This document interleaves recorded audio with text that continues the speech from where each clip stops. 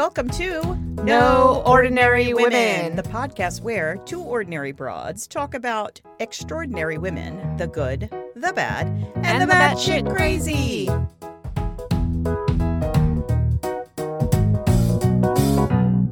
Lynn.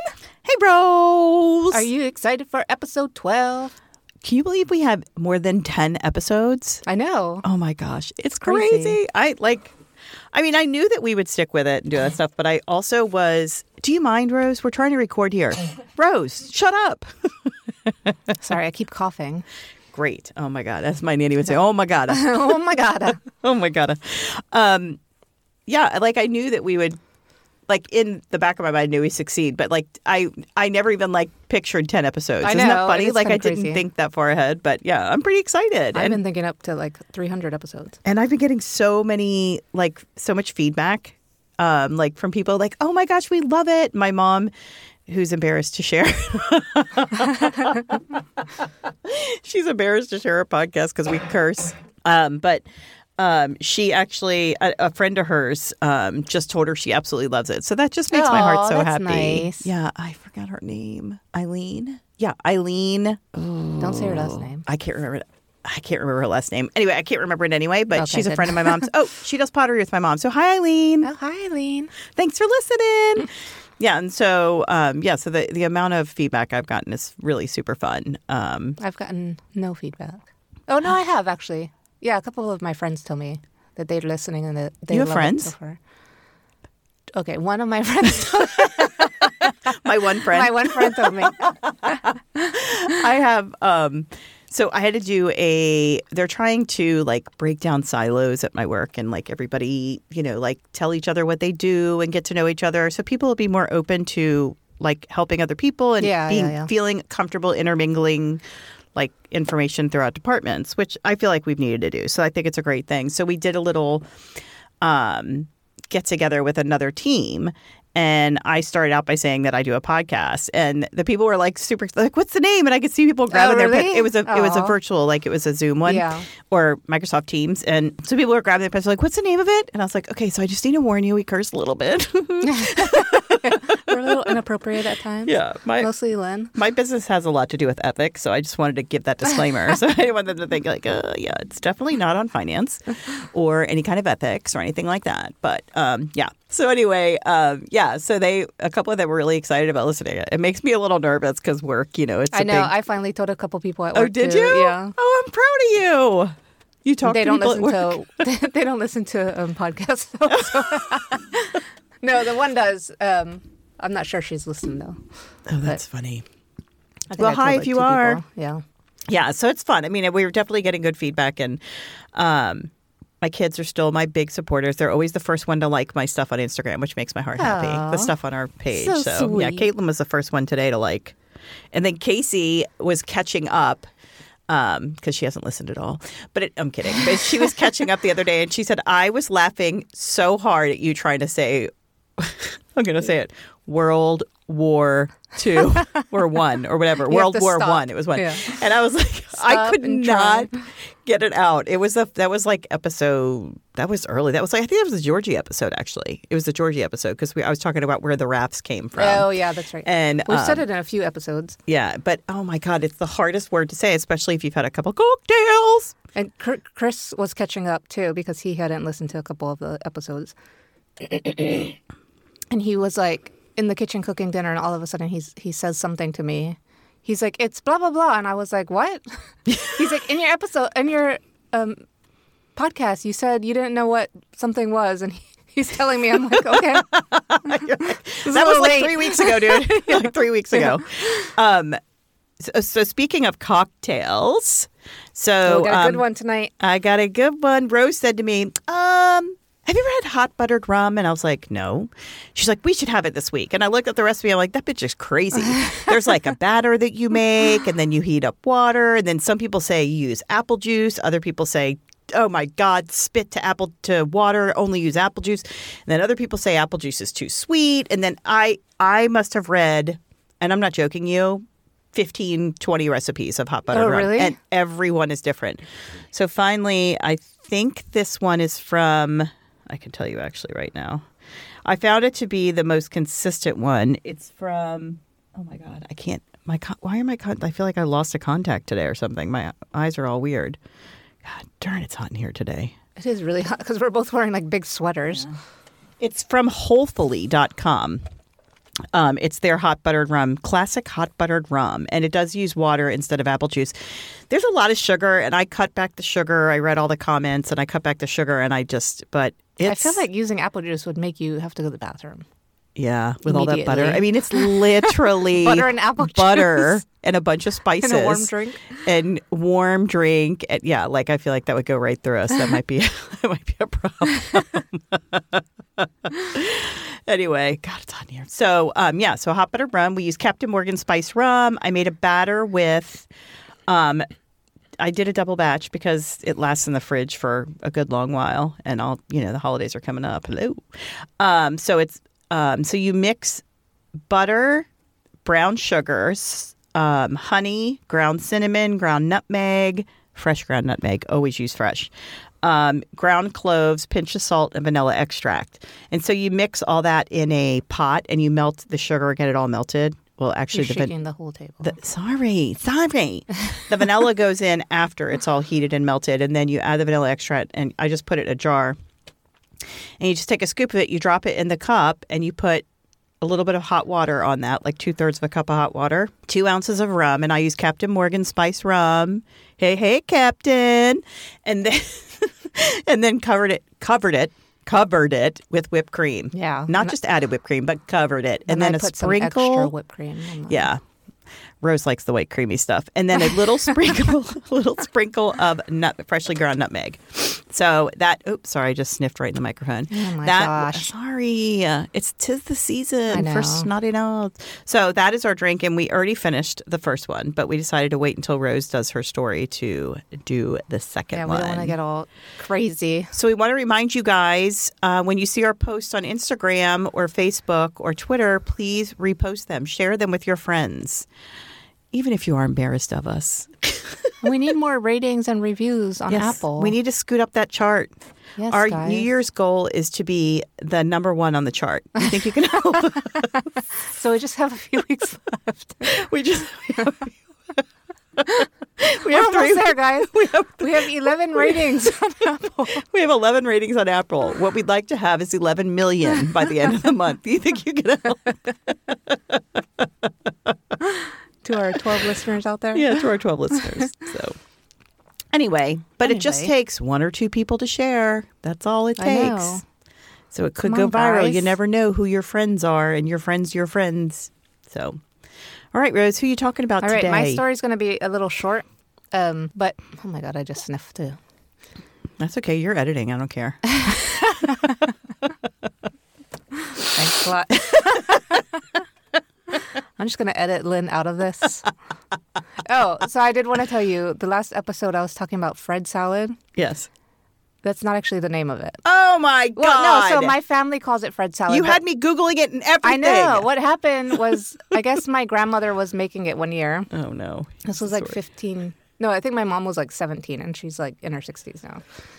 So my grandmother was making it one year, and my grandfather was like, oh, what are you making? And she's like, I don't know. It doesn't have a name.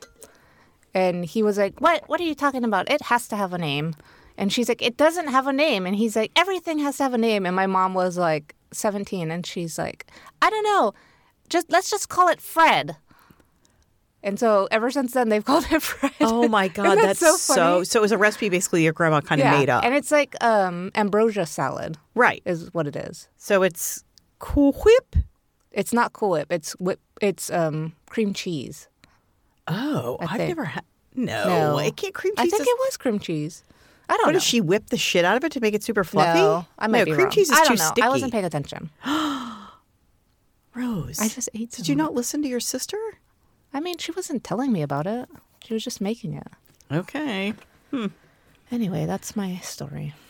And you're sticking to it? And I'm sticking to it. Have you ever heard the story about the ham bone in the pan? So there's like an old thing where the woman has her husband with a saw cut on a big ham, like cut the big bone off, and then puts it in the pan and puts it in the oven. And then so her daughter grows up, has a family, and she cuts the bone off the ham, puts it in the oven, whatever. And then her granddaughter does the same thing, cuts bone. And then so one time the granddaughter's doing it, and her husband's like, "Why do we have to cut this? Because they have to use like a saw or whatever." You're shaking the table again. I'm sorry. I'm gonna have to edit out all your nonsense. Okay, sorry. I know you're excited to see me. I am excited to see you. So the daughter calls her mom and says, "Why do we cut?" The husband's like, "Why do we have to do this anyway?" And she's like, "I don't know. My mom always did it." And so he was like, "Well, call your mom and ask her why. What's the reason for cutting the bone off?" And so she called the mom, and the mom's like, "I don't know, because grandma always did it." And so the mom called the grandma, and the grandma said, "I don't know. Great grandma always did it." Yeah. And so they called great grandma, and they said, "So why did you always cut the bone off the ham?" And she's like, "Because I didn't have a pan big enough for it to fit in."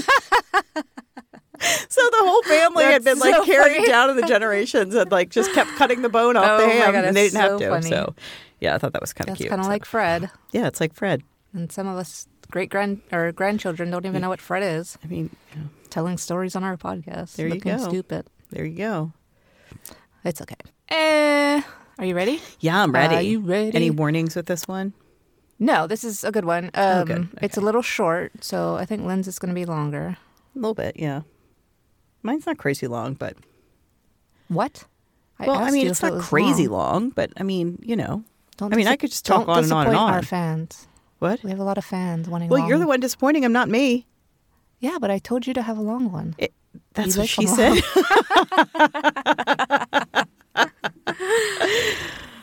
Okay. Anyway. Just talk really slow. Yeah. No one will notice that it's short. Tell everyone to play it at like half speed, 0.5 speed. Sometimes when I'm listening to a podcast, my watch will like bump against something. Oh, yes. And I'm like, oh my God, why are they talking so fast? Does yours do that? Yeah, I thought I was on drugs or something the first time. I was like, oh my God, was there something in my drink? Like I literally was freaking out because didn't even know you could do that the first time it happened to me. Oh yeah, I know. And I was like, and my heart then I started like having anxiety and my heart started racing. I got really scared that something had happened to me or I'd accidentally taken some kind of medication. That's so funny. Yeah, it was just me bumped the wrong button. So You're yeah. Stupid. Yeah. Thanks a lot, Apple.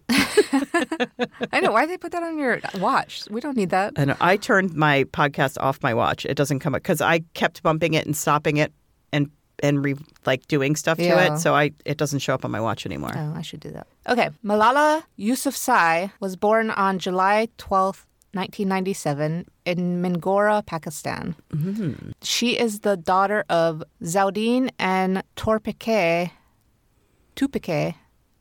Tupac? Yousafzai. I have this all like phonetically written out. I have a bunch on mine too. And has two younger brothers. Have you ever heard of Malala? No. At a very young age, Malala developed a thirst for knowledge. For years, her father, a passionate education advocate himself, ran a school in the city, and school was a big part of Malala's family. She later wrote that her father told her stories about how she would toddle into classes even before she could talk and acted as if she were the teacher. Aww. And he also, even though she was a girl, she wanted him to get the education that, a boy would in Pakistan.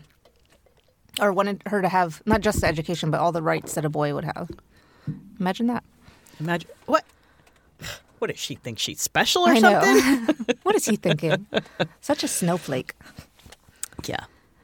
In 2007, when Malala was 10 years old, Swat Valley, which is where they lived, once a vacation destination for tourists, was invaded by the Taliban. The Taliban began to control the Swat Valley and quickly became the dominant socio-political force throughout much of the northwestern Pakistan. The Taliban began imposing strict Islamic law, and girls were banned from attending school. Cultural activities like dancing and watching television were prohibited, and women were banned from any active role in society, and suicide bombings were widespread. So it totally turned their lives upside down. I can't even imagine, being afraid of a suicide bomber. It just is, it's so outrageous to me. I know. And the fact that somebody dealt with that in their normal everyday life just freaks me out. Like, I don't understand it. I know, and how lucky we are that we don't have to. Yeah. I mean, I feel like sometimes our country is really jacked up, but at other times I am thankful for the things we have. Right, yeah. You know, there are some things to be thankful for. By the end of 2008, the Taliban had destroyed around 400 schools. Malala and her family fled the region for their safety, but they returned when tensions and violence eased. Determined to go to school and with a firm belief in her right to an education, Malala stood up to the Taliban. On September 1st, 2008, when she was just 11 years old, her father took her to a local press club to protest the school's closing. To protest. I said that weird, didn't I? No, but it's like, so her dad took her to do this. Wasn't he afraid that she was going to be... Yeah, but I think that they just, they were afraid. I mean, they were afraid of being killed. Both of them were, but... Okay, but he just took her because yeah, he wanted to show they knew her. that they had to stand up for what they wanted, or else it scares me so much. Oh, I know. And she gave her first speech. Oh, wow. How old was she? 11. Oh, my goodness. How dare the Taliban take away my basic right to education? That was what her speech was about. Her speech was publicized throughout Pakistan. Toward the end of 2008, the Taliban announced that all girls' schools in Swat would be shut down on January 15th, 2009. In early 2009, Malala started to blog anonymously on the Urdu language site of the British Broadcasting Corporation, the BBC. She wrote about life in the Swat Valley under Taliban rule and about her desire to go to school. Using the name, I don't know how to say this, Gul, Gul, Gul, I would say Makai. Gul.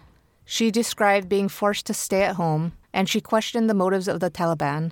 She wrote 35 entries from January through the beginning of March of that year that were also translated into English.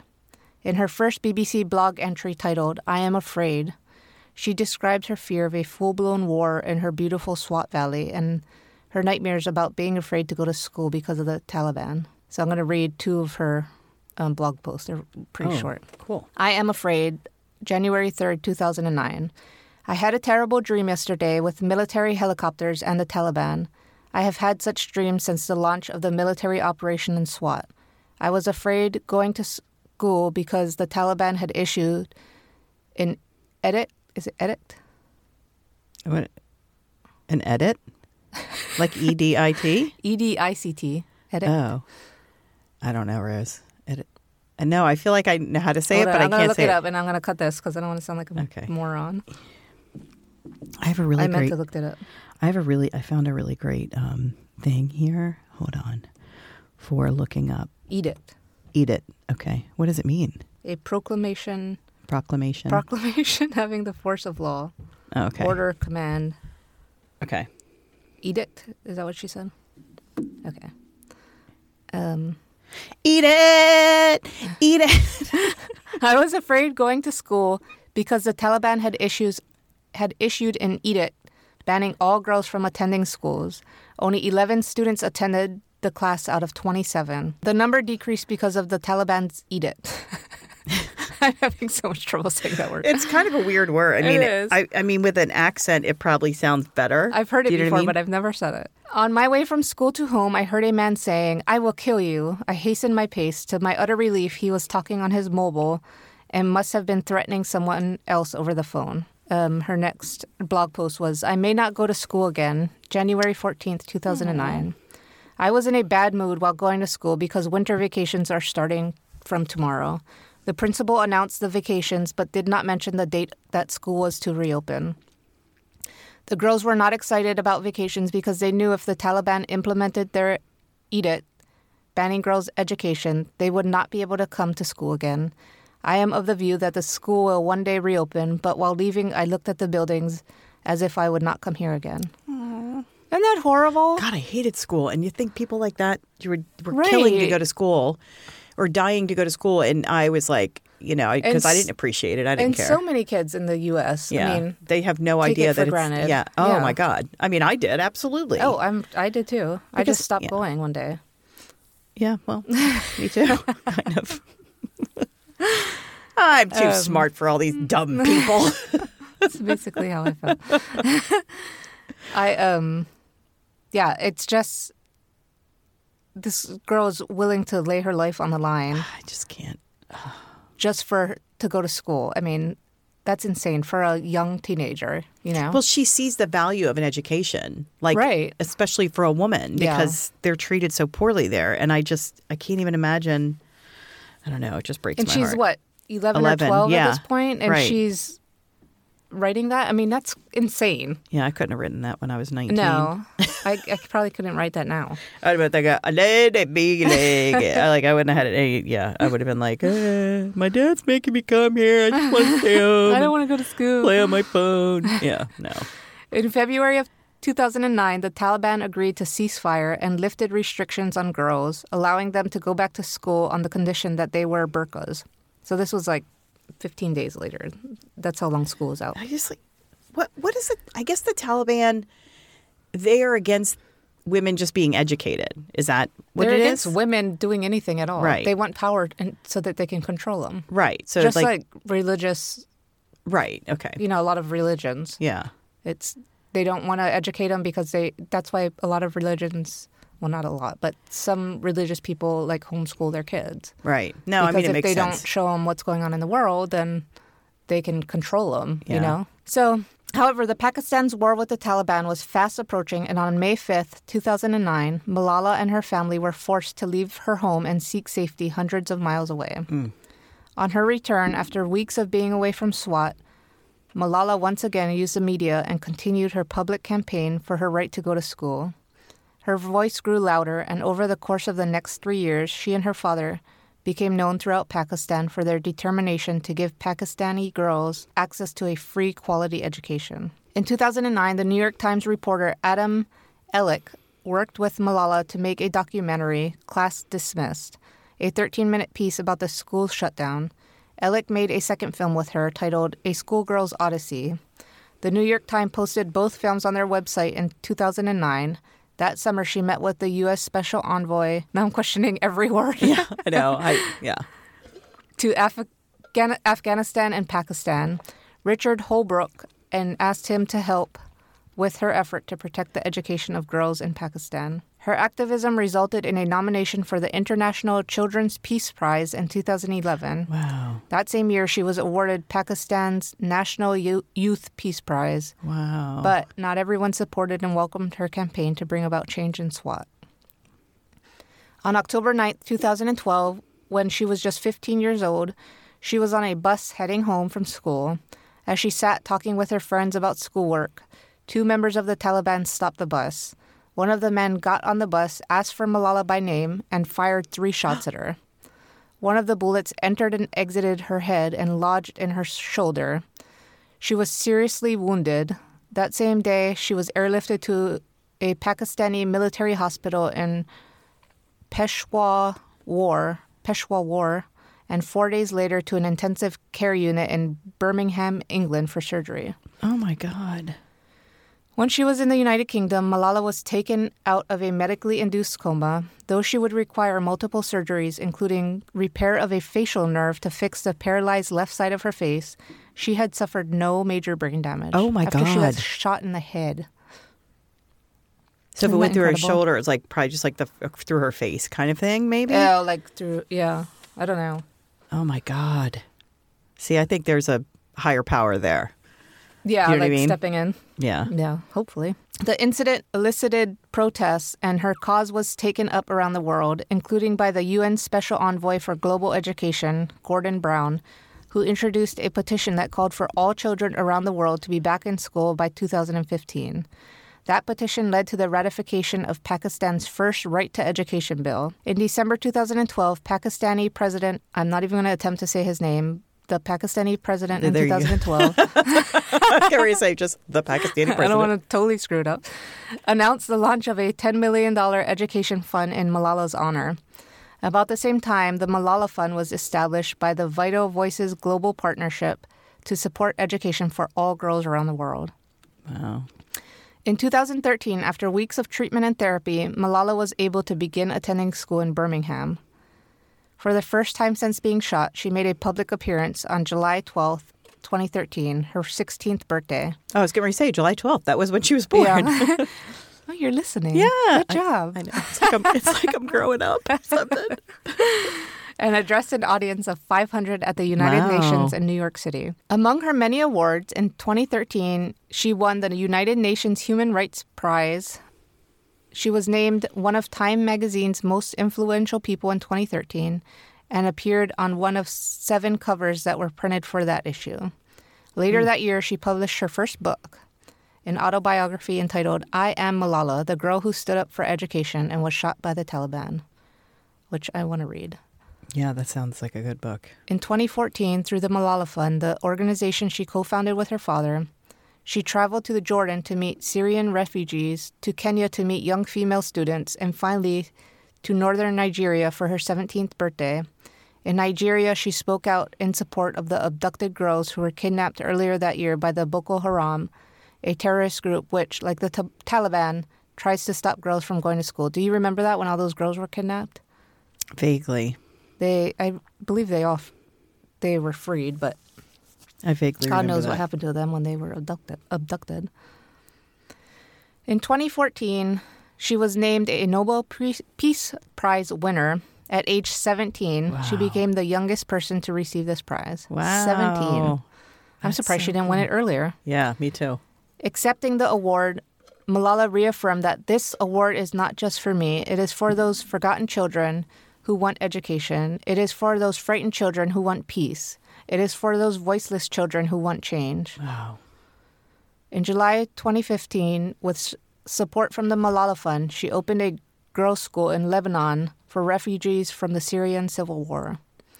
Today, the Malala Fund has become an organization that, through education, empowers girls to achieve their potential and become confident and strong leaders in their own countries.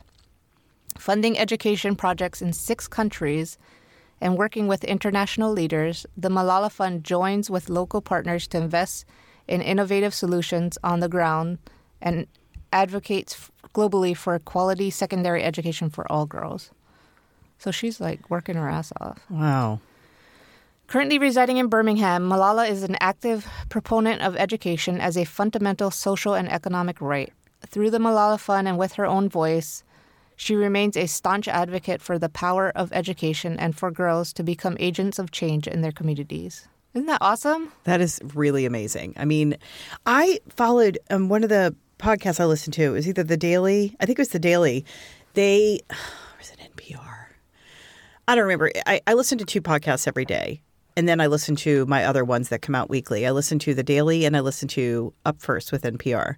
And I love both of those. And one of them during the pandemic had a story about a girl, very similar. And she was like in hiding. And then she refused, like her father, she had to marry somebody in the Taliban. Oh, God. And she like ran away. Yeah. And so they were going to kill her family. And it was just like this whole long thing. And she would like be able to call them. But there was a couple times where she just like I'd hang up in the middle of the call because, Yeah. I mean, it was very, and I was listening That's to it so like during the scary. pandemic when I was on my walks and I was like just on the edge, just Yeah, right. like listening to it. But it was very similar to her story. I mean, in that she just wanted to go to school. One of the things I read about her was, one thing she said was, I can't believe people take peace for granted. Yeah. Like, and it's true. I mean, we don't, you Yeah. know, we've never experienced that, so we don't even think about it. But I know we think that we're not at peace. I mean, we aren't in every way that we should be or could be, but comparatively speaking, Right. we're at peace, Yeah. you know, I mean, to other countries like that. And it's sad. And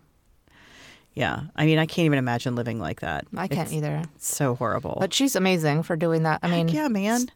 11 years old and standing up against the Taliban, who's like the scariest fucking... Yeah, I might have to do Christina Aguilera's song "Fighter" to her, to her, Yeah. to her. That's actually a good one. Real, yeah. I'm a survivor. Yeah, something. I'm a fighter. Yeah, Oh, so that's a different song. no, the Christina Aguilera "Fighter" isn't I that don't know that song. I don't know her. makes Sing me it for that me. much stronger? Oh, Makes me that's the just same a song I was singing, yeah. Oh, was it? Oh, I don't know. Come on. Anyway, so yeah, so she'll definitely get that song, but that's amazing for such a young age to have that courage. I know. Wow. And you can tell, like, she got it from her dad, you know? I mean, I just chased boys around the playground. That's all I did at that age. I'm sure you just chased them. Idiot. Yeah, that's all I did. Rose. I went to a Catholic school. Mm-hmm. Yeah. All right, we're going to take a little break, make a cocktail, have some din-dins, and we'll be back in a minute. Peace out. Bye-bye. Scout. We're back. I just mixed us another cocktail, and I just got to tell you guys, these just are getting better and better. Oh my God, they're so good. They're not so great with Chipotle. PSA. But it's so good. Oh my God, it's so good. Okay. So oh my God, and the whipped cream. I know, the whipped cream with the fresh nutmeg. So today, Rose. Wait, I have to make an announcement. Oh, okay. I wanted to let you all know that today Lynn was promoted to VP of social media. VP at social media. She's done such a good job that I promoted her. Round of applause, round of applause, round of applause. She was director, so it's a big pay increase. And yeah, nice pay increase. Yeah. Looking forward to it. Just got to stay in that low tax bracket that I've always been in. Don't worry, your pay is $0. Thank you for the promotion, ma'am. Thank you for the promotion. All right. All right. So today I am going to speak about Leonarda Cianciulli. Leonardo DiCaprio. No, Leonarda, not Leonardo. Cianciulli. Cianciulli? So, as most of you know, I know Rose knows, my grandmother was from Italy, and she never really learned to speak English. So her English was very broken, and like friends would come over and they would say, don't leave me in the room alone with her because I have no idea what she's saying to me. It's like Joey's grandma from Friends. Right, exactly. So, yeah, very strong accent, very, very, very superstitious, which is very common in Italian families and people. And so this story reminded me a lot of it doesn't remind me of my grandmother, but the names of the towns and Yeah. So I'm going to do my best to do all my pronunciations correctly. Sorry. Was that you? Yeah, I just pushed the thing under. I thought it was me. I was like, what did I hit? Okay, I'm going to do my best to pronounce everything correctly. You're Italian, so I know, I will try. I did type it out perfection. phonetically on my story, so you shouldn't need to do that. You're Italian. I never learned to speak flowing Italian. Through you. Yes, I know. So Leonarda Cianciulli was born in Montella di Aveno in 1893. Oh my God, I almost spit my drink out. She suffered a very, very unhappy childhood. Her maternal grandparents were looking for suitors for Leonarda's mother, Emilia Di Nolfi. That was her mother's name. They were looking for suitors for her. But one day, while Emilia was walking home, she was attacked and raped by a drunk man whom she encountered on the street. His name was Mariano Cianciulli. Wait. Just let me keep going. At this point in her life, Emilia,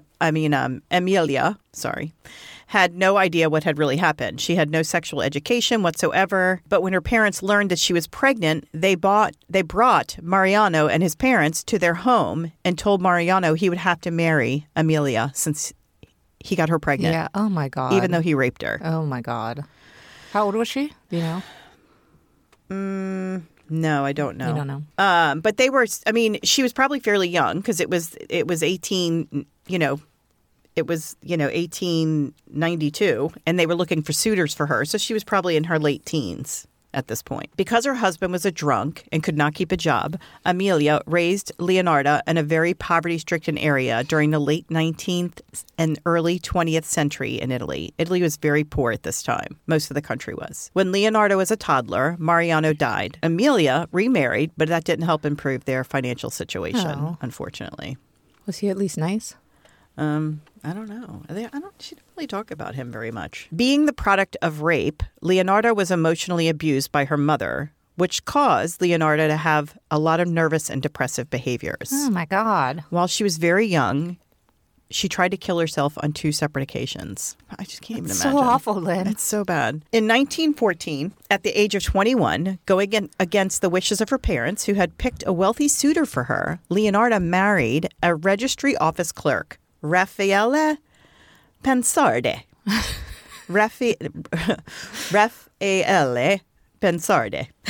I'm only laughing because of your face. I know. I'm trying so hard. You look so proud of yourself. He was also considerably older than her. She would claim throughout her life that her mother cursed her and her husband on this occasion because she had lined her up with a wealthy suitor. And this is very common to think this in Italy. When the notion of placing a curse on someone might sound preposterous. Her life was full of misery and pain from that point on. Oh, my God. So she's like, I think my mom really did it. So in 1914, Leonarda married Raffaella Pensardi, the clerk at the registry office, and they went to live in Laurano in Alta El Pirna in 1921. The couple moved to Pensardi's native town of Lara, currently called Pozzina. Easy with the whipped cream.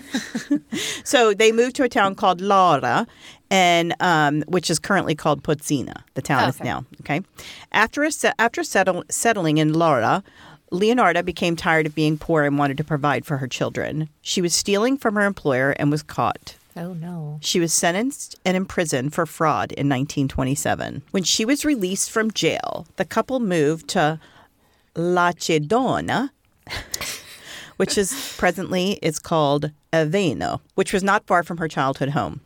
Leonarda felt like she had a fresh start and tried to rebuild her life all over again. On July 23rd, 1930, the Irpinia earthquake struck. It would later be categorized as one of the most destructive earthquakes in Italian history. The couple was one of thousands of families who lost their home in the disaster. Oh, no. So another bout of bad luck. She was cursed. Feeling as though she'd never get any relief from her mother's curse, she went to see a fortune teller, desperate for some insight. The fortune teller, a traveling Romani woman, did nothing to curb her fears. You want to know what she said, Rose? You're going to die. She said, in your right hand, I see prison. And in your left hand, I see a criminal asylum. Oh, my God. So Leonarda and Raffaele eventually settled in Correggio, where she set up her own business, a soap shop. Feeling a bit more confident, she went to see another fortune teller and was told that none of her offspring would survive. They all would die. Oh, my gosh. Stop going to see fortune tellers. Right? She's like hoping for some good news. Yeah. Leonarda endured 17 pregnancies during her marriage. Holy shit. 3 ended in miscarriage. She lost 10 more children before they became adults. So oh, my God. 4 children survive. She lost 10 children before they were adults. That's insane. Isn't that crazy? I mean, how are they dying? Was she killing them? they don't say. I mean, she wrote a memoir, so I would like to read that eventually. Maybe she talks about how they died, but nothing I found online talks about how she died. Them? No, I don't think so. You don't think so? Okay. No, because so you'll see. As a result of losing all these children, she was a very, very protective parent of her 4 remaining children. Like, I bet. You think? Well, so my grandmother was insanely protective of my dad. And I mean, it's just I think it's, to me, that seems normal that she was insanely protective because I think all Italian parents are like, like right up in your business like all the time. I mean, I could be wrong, but she was that way. And so was my grandmother. Her life was finally starting to seem normal. She had friends, her soap business was successful, and people described her as kind and loving and a great mother. Aww. So she was like having that's good that she was a good mom. She was a great mom, according to like what the people said in the town. Since her youth, she had been interested in palm reading and fortune telling, and it only increased after she became a mother. When World War II broke out... Good job. I did it. Didn't have any trouble that time. And her oldest son came to her and told her he was going to join the Italian army. Leonarda was devastated. I bet. And very much against his decision. She worshipped her oldest son. I mean, you can imagine. I mean, he survived. He's a survivor. He is a survivor. And she was terrified he would die in the war. After doing some research in her books on palm reading and fortune telling, she thought the only way she could guarantee his safety would be to perform human sacrifices. Oh, my God. No. That's what she thought. Leonarda. I'm gonna have a little sip of my drink. Don't do it, girl. God, that's a good drink. So she struggled to figure out how she could find someone to sacrifice Rose, thus guaranteeing her son's life. Her husband. At this time, she had started to do some fortune telling herself. She paid close attention to her clients and their weak areas. Oh, my God, no. She decided who her first victim would be. Dun, dun, dun, dun. A local spinster woman named Faustina Seti. Faustina Seti. Seti. Yeah, Seti. You sure? Oh, my God. She wanted nothing more in her life than to have a husband, Faustina. She had been going to Leonardo to have her fortune read to determine if there was ever going to be love in her life. Oh my God, she's going to kill her because nobody's going to notice she's gone. Rose, can you just keep the gallery over there quiet? I'm trying to do a podcast. I'm not sure what the fuck you're doing over there, but I'm trying to do a podcast. She's getting drunk. Okay. Leonarda invited Sete to her home with the promise of a husband who was waiting for her in Pola, Italy. Leonarda convinced Sete to tell no one about the arrangement for fear of curses. Now, this is where my nanny comes in. She would say, "Don't tell nobody your business because they throw a chinkas on you." That's what she'd say. Oh, really? That's a curse? So my grandmother would, a jinx. Oh, a jinx on you? A chinkas. chinkas. I understand That's what she called it, a chinkas. Italian accent. Italians very much believe in, well, my grandmother and my great-grandmother and they all believed in jinxes. You don't tell nobody your business. You just, And if somebody tries to get your business, you mind your own business.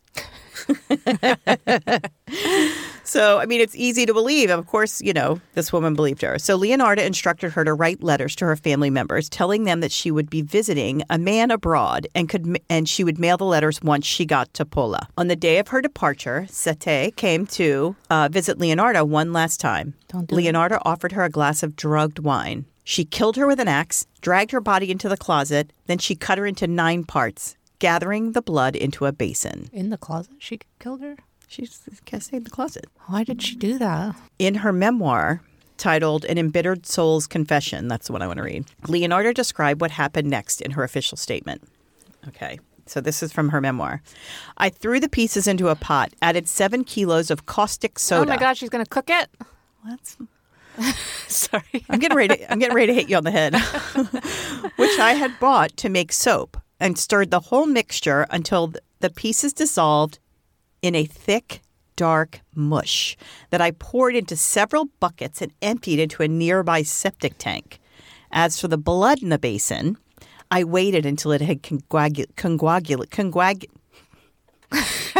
I practiced this word 3 times because I know what it is. Oh, my God. I'd help you, but I won't say it right either. Coagulated. Coagulated, yeah, there you go. Okay.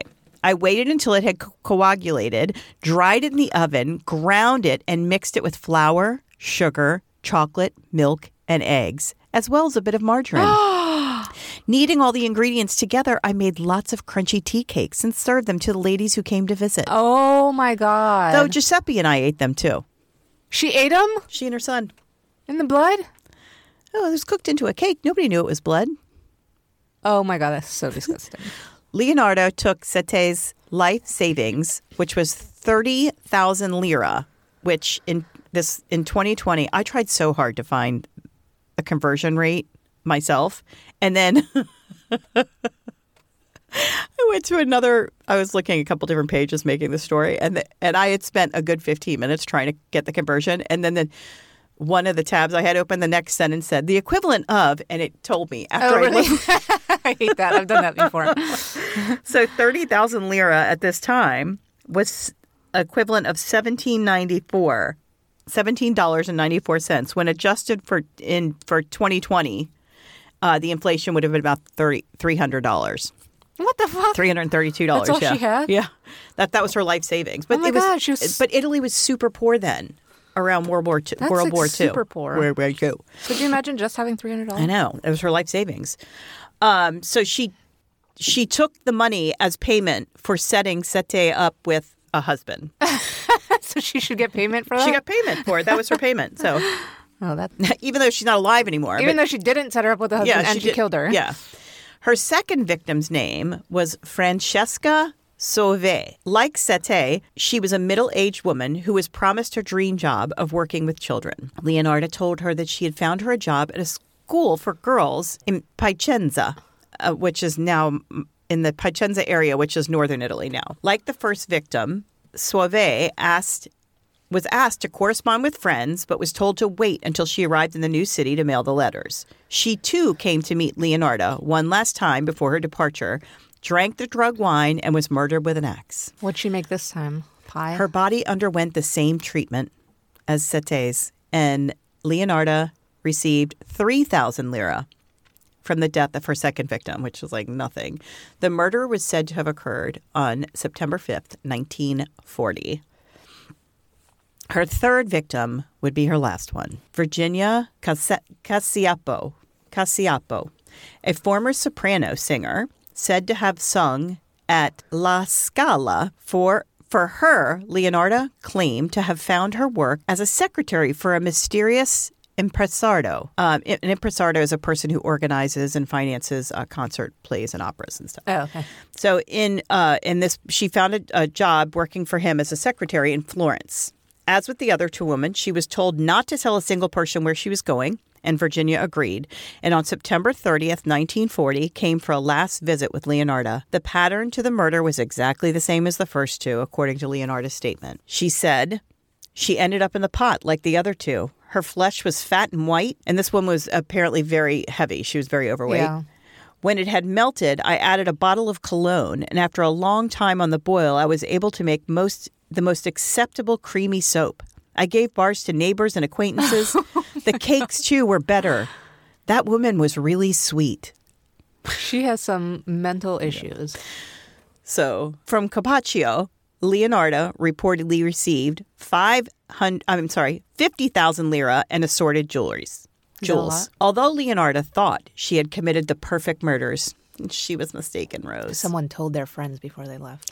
Unlike her first two victims, who had very few concerned relatives, Carpaccio had a very worried sister-in-law. She didn't believe Carpaccio's letters detailing her quick departure and had, in fact, seen her entering Leonarda's home the night she had, quote-unquote, left. Oh. Almost immediately, she reported her sister's disappearance to the Reggiano Emilia Police, who quickly investigated Leonarda. Leonarda was subsequently arrested. Initially, she vehemently denied it. She was like, no, I did not do this. However, while they were investigating, they were like, oh, it must be the son. So then Giuseppe was implicated for Carpaccio's murder. No.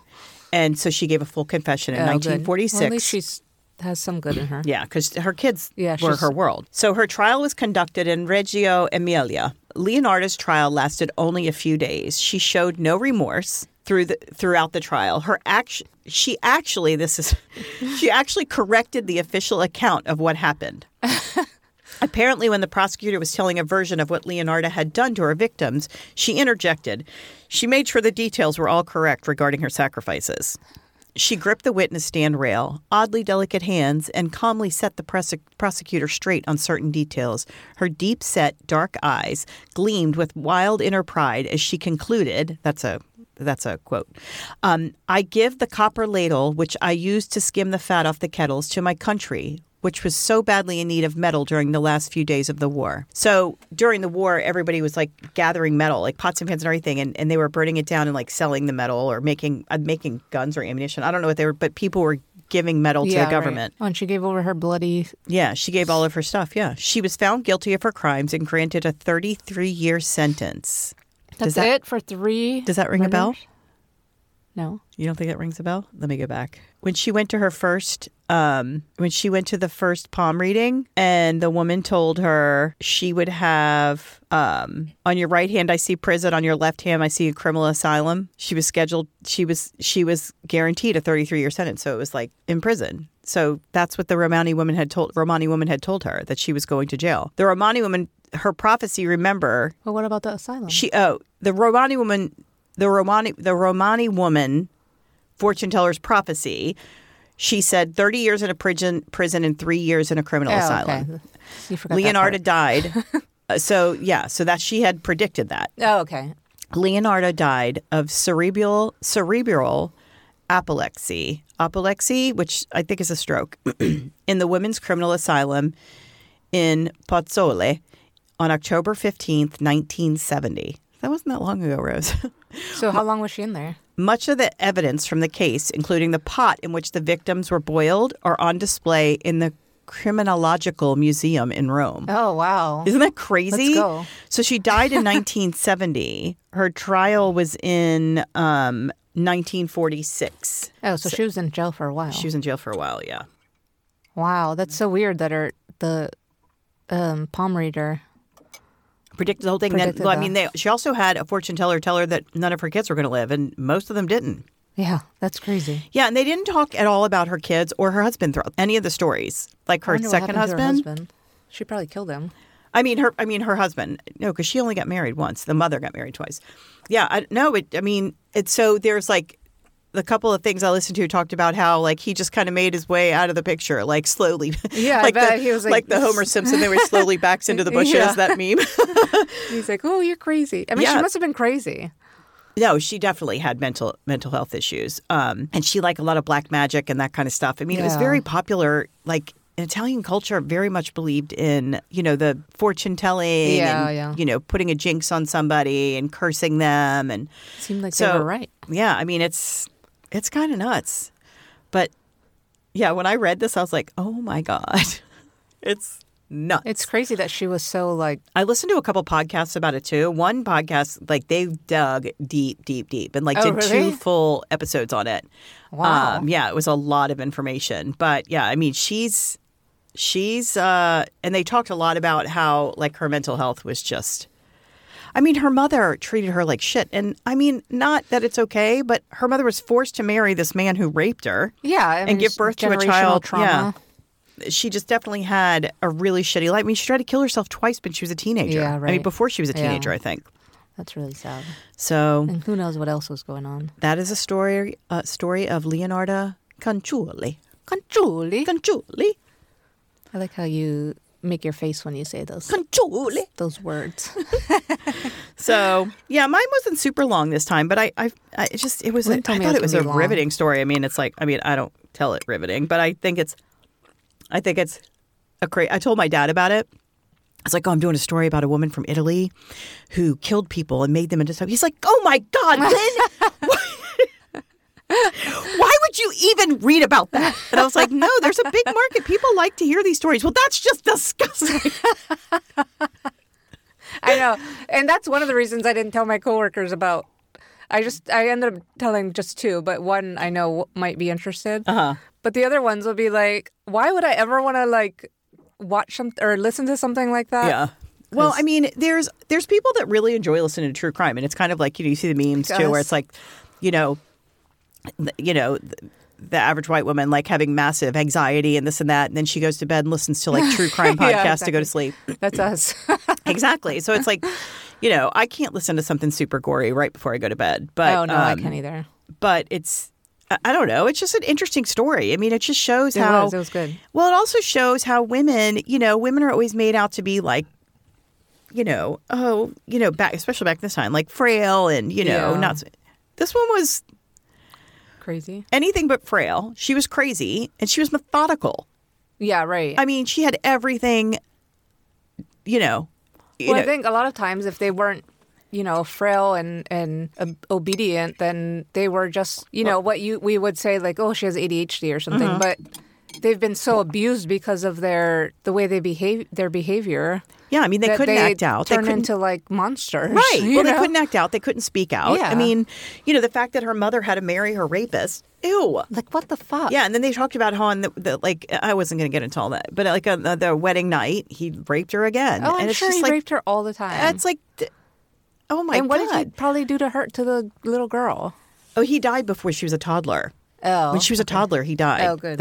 Yeah, I did. I mean, I was like, oh, thank God. Because imagine what he would have done to her. I know. Well, I mean, he's just he was a total drunk. Monster. But yeah, I mean, it was. I just can't. So speaking of watching things before you go to bed, we are watching this show called, oh my God, what the hell is it called? It's about a wrestler and he has a bunch of cats. What? Hold on. The Real Life of Cats or something like that? Is that old one, that old documentary that came out right before the pandemic? No, this just came out. Have you watched White Lotus? No, on HBO. It's so good. Is it? I should watch it. That's a good one. We have HBO right now. Dangerous Breed, Crime, Cons, and Cats. It is crazy. You need to watch it. It's on Peacock, I think. And it's about this this pro wrestler this guy starts doing a documentary on him, like this amateur film producer or whatever. So he starts following this guy to do a documentary, kind of like Tiger King. Uh-huh. And this was back in 2009 or 2010, somewhere around there. And so he's like following this guy's married, and then suddenly there's another girl involved in their marriage. Ew. And then all this stuff comes out about them like being raped and him like holding them hostage and stuff. And it turns out that he's like a monster. And then he has like all these cats in his house, like 50 to 100 cats is what they said. They're like all over the place. Like regular domestic cats, not like big cats. They're Persian, some kind of Persian cat. Oh my God, so they're really fluffy? Yeah. And he has this cat all the time, like to the grocery store and everywhere. Oh, he's no. Like, and he's like throwing up in the air. He's like, oh, they like this. And it's like so crazy. Oh my God, cats are neurotic. And they don't like that. Then like as time goes on, he's like dating this girl. He's like super abusive. And it actually gets really sad. There's 3 episodes. I'm on the I just finished the second one. And he is dating this girl, and then she like disappears, and they think he killed her. And so that's kind of where the documentary goes. Like, oh my God, yeah. So I think she's still missing, but I haven't watched the 3rd episode. You have to watch it. It's crazy. No, I'll watch it. I'll definitely watch it. It's like Tiger King crazy. I'm in the process of watching White Lotus. The new episode came out, and I haven't been able to watch it because I was working on my story this week. So it's very good. Yeah, my story was short. That's why I actually got to watch some TV. I was like, I feel like I should be working on my story, but I don't have anything else to. I mean, I went through this one, and I mean, like, I felt like I could have delved in and had more details and stuff, but I felt like, I mean, I covered the story. I really didn't want to get into more nitty gritty. I tried to find more info on her, but I couldn't, and I wasn't like I didn't have time to like read her book or anything. Yeah, I know. I feel like we should plan ahead and like read the books and stuff, but yeah, I don't know. Do that? So yeah, I don't know how to read. I can read Hop on Pop. So make sure you guys follow us on No Ordinary Women Pod on Instagram and Facebook, and No Ord O-R-D excuse me, No Ord O-R-D Women Pod on Twitter. Share, like, follow, do all that fun stuff. We have how many followers we have on Facebook right now, Rose? Over 300. Over 300. Yeah, over 300. Good. Yeah, I don't know how many we have on Instagram. I think we only have like 40 on Instagram. We need more Instagram followers. Yeah, we do. Follow us on Insta, you guys. Follow us on the Insta. Let's see. I'm going to look real quick. We only have 40. That's some bullshit. Follow us, you guys. Follow us on Instagram. Share. So we will see you next week. Yeah, thanks for listening. Ta-ta for now. Bye. Bye-bye.